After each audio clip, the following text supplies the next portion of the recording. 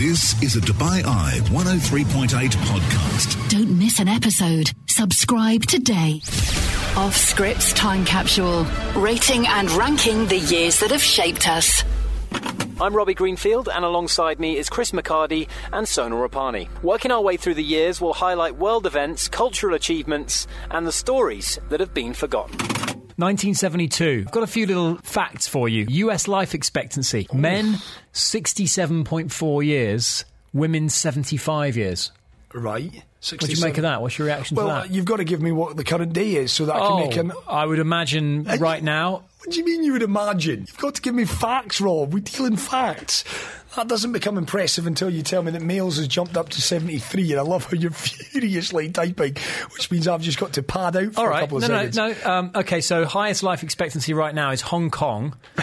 Males 85, females 88. Right, what's the US life expectancy in 2021, Rob? Well, that's not important. Of course it is. If you're throwing out the first line, US life expectancy in 1972 was 67. Well, in 2020 it was 77.3 years. For what, males?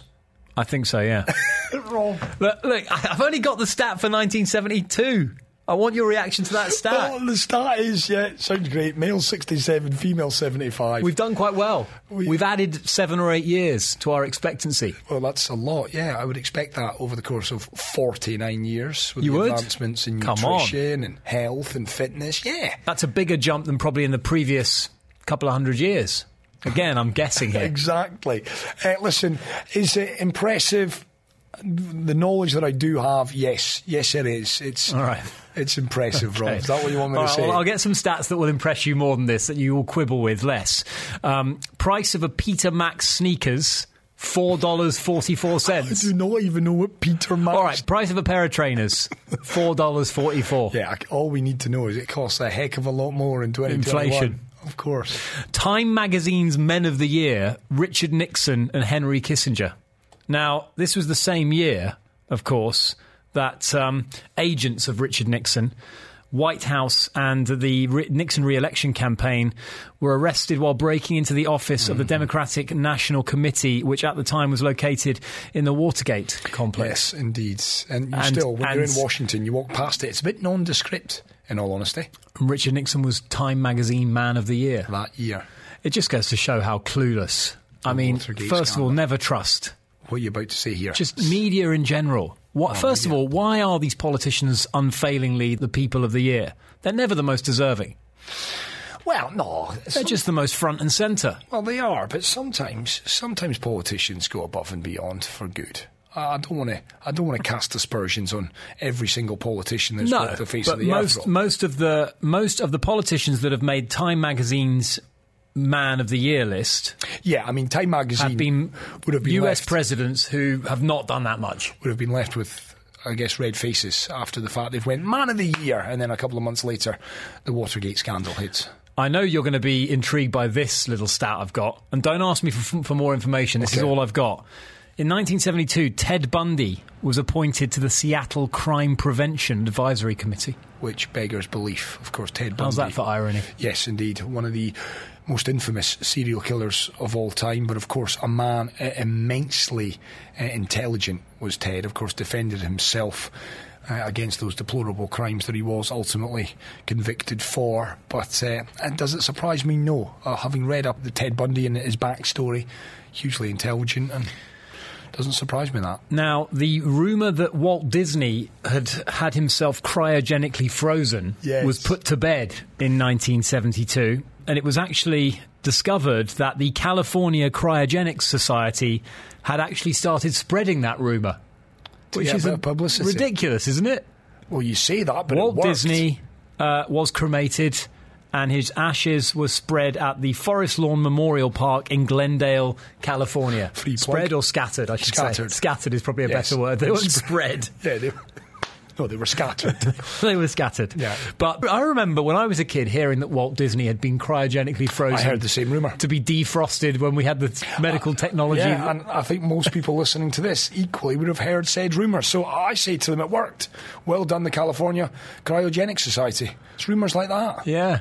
I mean, it's not very... What a bizarre idea, though. just to spread something that Walt Disney is. What are you going to come back as well? Well, you won't come back as anything. They just unfreeze you and then you stroll out as Walt Disney again. You stroll out as this elderly man again? Yeah, what do you mean, what are you coming back as? No, I know, but like... You're not coming back as a dinosaur, What prospects have you got upon being defrosted? Is what I'm saying. You're just back alive again. I mean, I would imagine the first trip to the doctor's not going to be hugely positive, is it? Well, Mr. Disney, you've been dead for 15 years, so there's that. You've got a number of health issues, so you might just want to be frozen again. And advancements in technology? Yeah, I don't know, Rob. The honest, well, the good news is it wasn't true, so we're having a conversation that doesn't need to be had. And finally, the word spam. Ever wondered where that came from? Used in reference to email communications. It came from a 1972 Monty Python sketch in which two customers are lowered into a restaurant and everything on the menu contains spam. The clip, by the way, is so annoying. It's even more annoying than Baby Shark, so I'm not going to play it. But the connection is that no matter what you want, you can't get away from the unwanted spam. And that's spawned something, a word that we still use today when we get bombarded with emails we don't want. That is a fact. Greatest film of all time? What would get your vote? Great question. You know what? We've had this debate before. I'm going to say something that a lot of people roll their eyes at. I mean, Shawshank Redemption. We've spoken about this before. I think you've said that before as well. It's the tired answer in a lot of ways, but it's got everything. It ticks so many boxes. The Godfather would be up there as well. Francis Ford Coppola. Yes. Released in 1972. That's exactly where I'm going next. Take a listen. Godfather, I don't know what to do. You can act like a man! What's the matter with you? Is this how you turn out a Hollywood Pinocchio that cries like a woman? What can I do? What is that nonsense? Ridiculous. You spend time with your family? Sure I do. Good. Because a man that doesn't spend time with his family can never be a real man. Come on. You look terrible. I want you to eat. I want you to rest well, and a month from now, this Hollywood big shot's going to give you what you want. Unbelievable performance from Marlon Brando as Don Vito Corleone, speaking to his godson, Johnny Fontaine, the actor, the Hollywood actor who'd sort of fallen on hard times. And reading into this film and looking into the background of it, it's amazing it ever even happened or came together the way it did, because the studio wanted a far more salacious gangster movie than the one that Francis Ford Coppola was actually busy shooting. They thought that it was boring, there was far too much dialogue, there wasn't enough action. And then they saw the scene in which Michael makes his stand against I won't give too much away in case you plan on watching it, but against his kind of gang rival and the crooked police officer, and they loved it. And from there on in, they said, you know what, do what you want. The other thing was that they didn't want Marlon Brando anywhere near it. Paramount were the studio that were responsible for putting this movie together. And when they mentioned him as a possibility for Vito Corleone, the head of Paramount said he would never appear, Brando, in a Paramount picture. So the studio wanted to cast Laurence Olivier as Vito. Interesting. Before eventually agreeing to pursue Brando under 3 conditions. 1, he had to do a screen test. 2, if cast, he would have to do the movie for free. And 3, he would have to personally put up a bond to make up for potential losses caused by his infamously bad on-set behaviour. Okay? Mm-hmm. So Coppola surreptitiously lured Brando into what he called a makeup test, which in reality was the screen test that the studio demanded. And when Coppola showed the studio test, they liked it so much they dropped the 2nd and 3rd stipulations and agreed to let Brando be in the movie. He was paid, because I think that's another little story that often does the rounds, that Marlon Brando wasn't paid. That was no surprise to me to hear that, because I thought the rumour when I was a wee kid when I watched this was, Marlon Brando didn't get paid for that, but you just kiboshed that. Yeah. Because he did. Interesting, because he blew them probably away. Not huge money. Yeah, but he was still paid for the work that he did. I wouldn't have imagined it's the millions that the Brad Pitts and the Morgan Freemans and that get today, but he was still paid for the work that he did. I always read that he put cotton wool in his cheeks.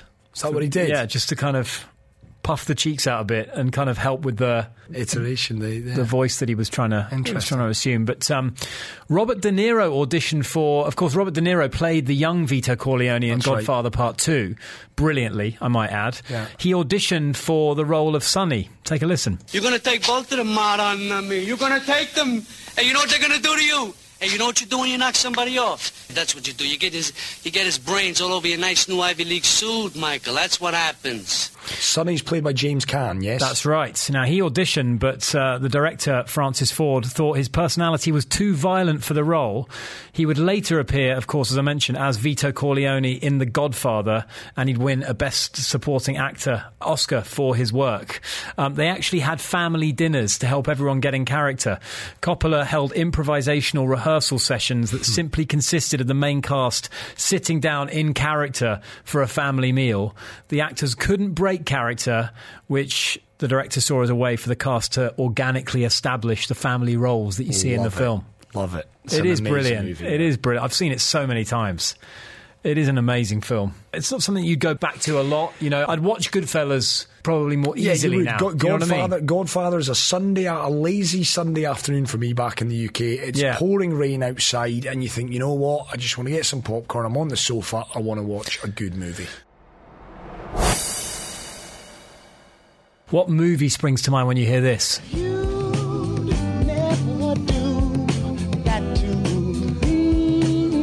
Think Ving Rhames and Bruce Willis.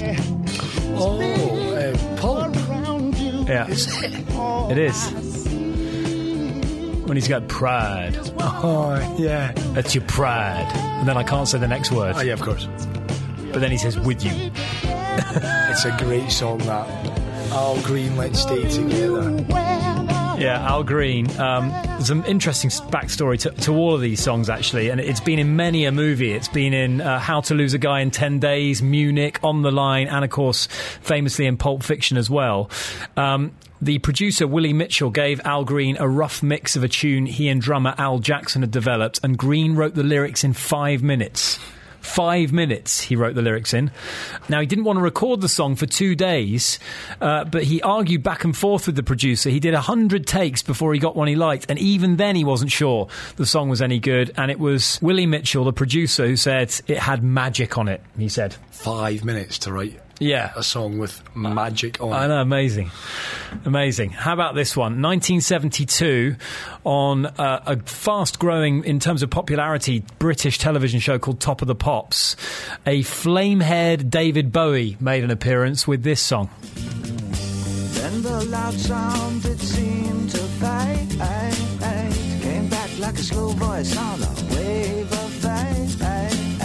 That weren't no DJ, that was hazy cosmic jive.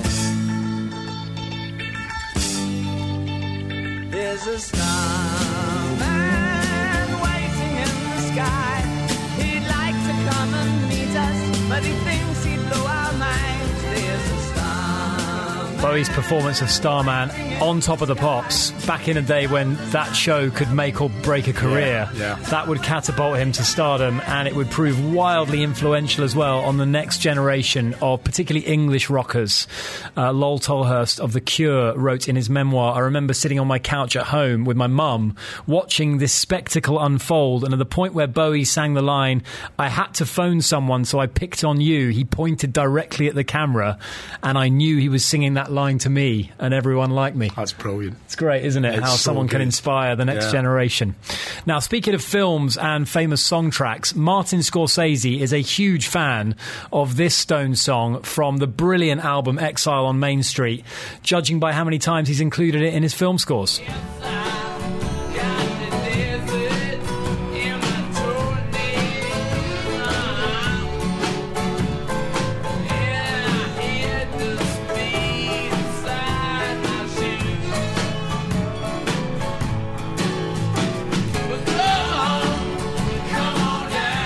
Casino. Yeah. I think it's in... Is it in Goodfellas? It might be. It's definitely in Casino. It's in Casino. Pretty sure it's in The Departed as well. Is it? Yeah, he loves it. He loves it almost as much as Gimme Shelter. Oh, that's the tune. That's the tune I was hoping you were going to play. Not from 72, unfortunately. No. But it became actually one of the most popular songs on the Exile on Main Street album, which is one of the Stones' best studio albums. And actually, even though it was never released as a single, it's made its way onto the set list of many a Rolling Stones concert as well. We do like a bit of Neil Young on our show, and this was the first song recorded for the Harvest album. love lost such a cost. Give me things that don't get lost, like a coin that won't get tossed, rolling home to you.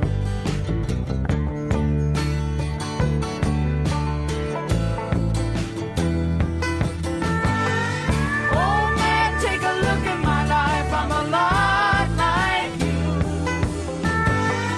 I need someone to love me. There's a weird story to this song as well about Neil Young buying a cattle ranch from an old man and comparing their respective lives. The old man apparently said to him that you are very lucky to be able to afford a place like this at just 25 years of age. And Neil Young replied, I am just a real lucky guy. And this old guy, who apparently was called Louis Avila, was rather bemused. He 25 years of age. He spent $350,000 on a ranch. Yeah. That is remarkable. Yeah. Now, we've featured this song on the show before. In fact, we've interviewed the lead singer, I believe, on this very show before.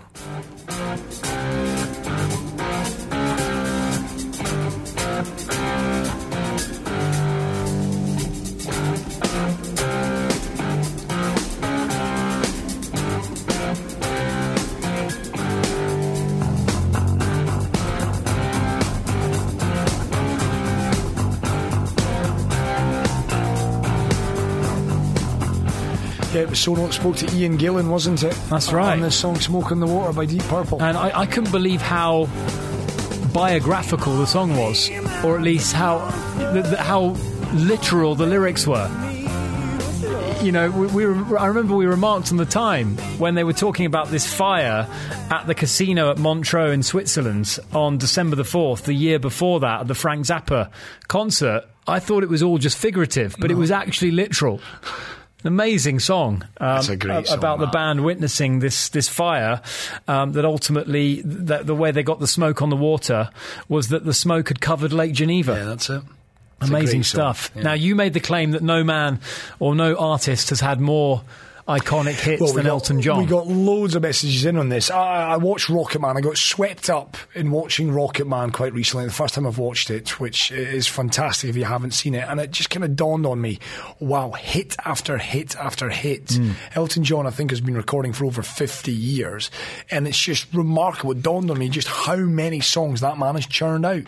And this one you're about to play. Yeah, he was in his prime back in 1972. He didn't write this one, though. The songwriter was a guy called Bernie Taupin. That's it, yeah. And he was driving near his parents' house in Lincolnshire in England.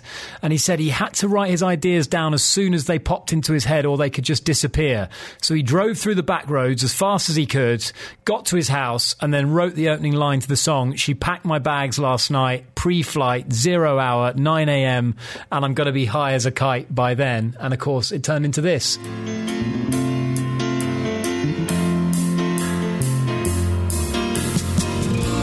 I think it's gonna be a long, long time till touchdown brings me round again to find I'm not the man they think I am at home. Oh no, no, no, I'm a rocket man, burning out his fuse out there alone.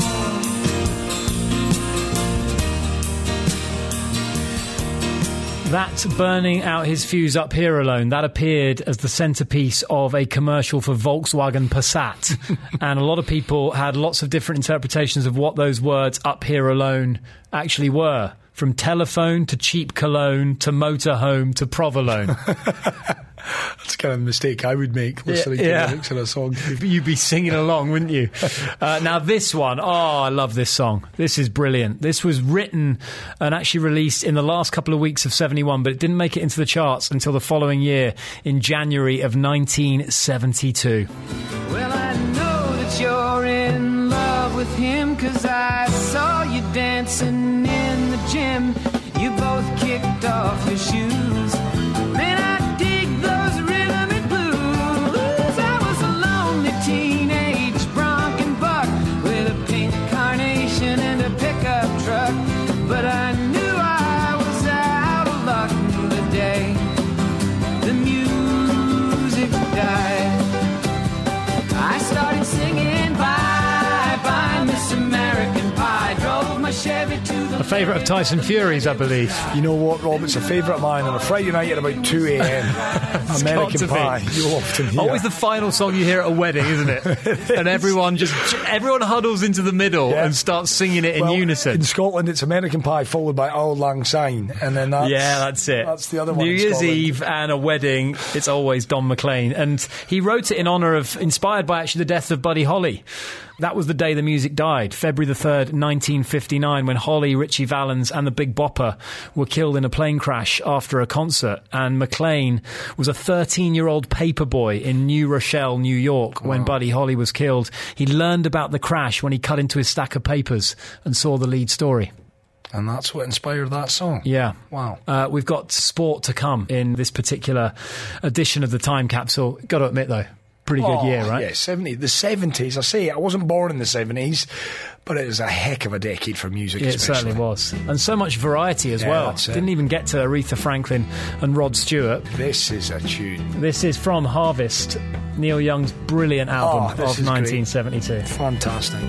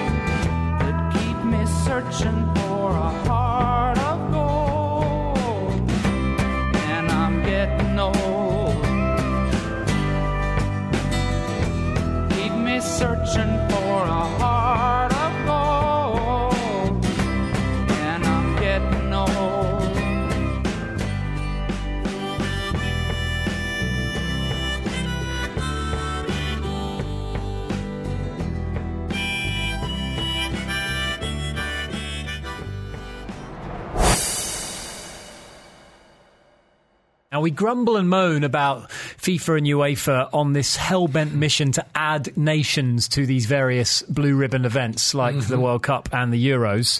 Consider this, though, Chris. In 1972, the fourth edition of the UEFA organised event only had 4 countries playing in the tournament.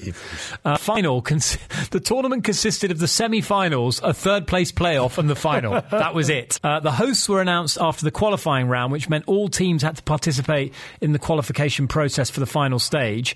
Belgium was chosen among 3 candidates. The other bids came from England and Italy, whose teams did not reach the semi-finals. Of course, West Germany won it. They'd have won it anyway. If there were 74 teams, they'd have probably won it.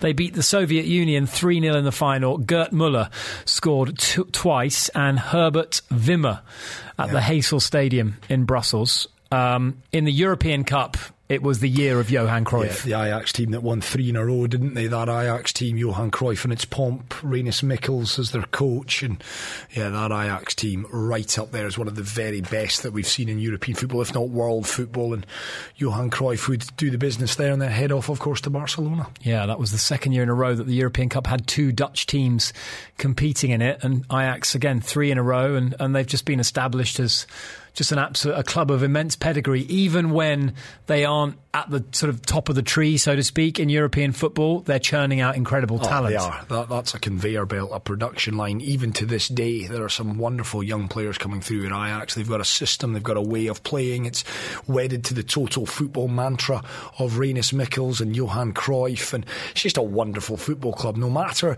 the money that comes in the game, there are institutions. You know, we talk about institutions, footballing institutions. Ajax are one of those. You cannot not like Ajax for what they stand for, the brand of football they play, the investment in youth, the giving a chance to young players as well. Jeepers, if I had a young boy now and the clubs came calling, Ajax or Borussia Dortmund, one of those would be the place to go, because you know fine well they'll be well looked after. Now, in 1972, Munich hosted the Olympic Games. The big stories, it was very political that year. It was the height of the Cold War. The US men's basketball team, 63-0 in Olympic history going into the finals. They lost by 1 point to the Soviet team in one of the most controversial events in Olympic history, and they never accepted their silver medals. Which we see a lot these days. I mean, the England team didn't accept their runners-up medal, did they? Soviet Union getting, I guess, their own back. I know Miracle on Ice is still a way off at this point, but it's funny that the US happy to sing from the rooftops about the Miracle on Ice, and yet here they are, the US basketball team being beaten by the Soviet Unions. Mark Spitz was in his pomp in 72, a 9-time Olympic champion. Well, this is it. Jokingly, he told the Russian swim team coach in that year that his moustache increased his speed in the water, deflecting water away from his mouth. The following year, every Russian swimmer was sporting a tash. That is brilliant.